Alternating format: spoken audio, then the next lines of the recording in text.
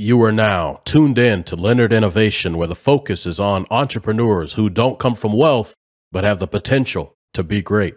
The following is a question I recently answered on a website called Quora. And the question was, what caused Toys R Us to go out of business? Was it because Amazon offered discounts to its customers, or was there another reason for this? And one of the responses pointed to a lawsuit that took place around 2004 between the toy maker and Amazon. By the way, Toys R Us won that lawsuit. And while it may have been a contributing factor, it's difficult to pinpoint a single reason. So in this short episode, I'm going to list several potential reasons for the company's downfall. What can current or future business owners learn from big business failures? Well, a lot. I'm going to quickly show you how to look at these situations in a more sophisticated manner, and you will see how each point I make can be used to protect your business long term. It should also be noted that Toys R Us, through its new owner, has recently made a comeback, but an important part of business is a state of constant or stable economic conditions. Here are 7 factors to consider for the company's sudden demise several years ago. 1. If consumers change their behavior over time, a business can suffer. In this case, there was a change in consumer behavior due to technology. For example, shopping at brick-and-mortar stores less often due to things like increased access to cell phones, better internet accessibility, affordability of mobile devices, and streamlined billing practices. So around the time that Toys R Us started hemorrhaging, the internet as it pertained to accessibility via mobile devices kind of sucked. If you recall, you had to pay these ambiguous roaming charges and they were limited to so many minutes, which meant your cell phone bill was never consistent.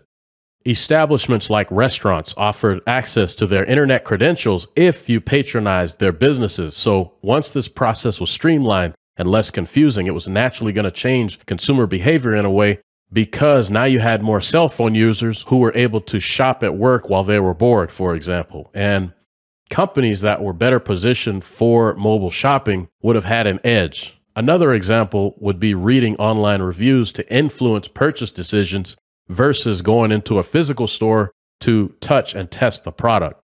Number 2, any inability to pivot or adapt to changes in the market can wipe out a business. Number 3, the IRS technically doesn't allow businesses to hoard cash. Excess profits are taxed annually. If businesses were allowed to do things like hoard cash or keep 100% of their tips, for example, the business survival rates would shoot up. Number 4 is new market entrants or competition from stores that previously didn't focus on toys. So all of a sudden, Target, who used to have maybe 2 to 4 rows of toys, now has 20 rows of toys. And then you have businesses that were previously not even around suddenly are popping up selling toys. So changes like this would cause an erosion of sales for Toys R Us. 5, commercial leases. For most companies, wages and benefits take up the largest monetary allocation. Rent is number 2. It's easy to expand a business when things are good, but when things go south, sometimes you need a way to pause or maybe cancel your lease. But often you are contractually obligated to fulfill the terms of the lease. And if you can't pay, it could mark the end of an era. Very difficult to significantly downsize a business. Number 6 is an outdated marketing strategy. What used to work may not work any longer. So if they made toys, for example, like Tickle Me Elmo and certain video games exclusively available at Toys R Us stores for maybe, let's say, the first 2 to 4 weeks, it would have possibly given them an edge over everyone competing in the toy space.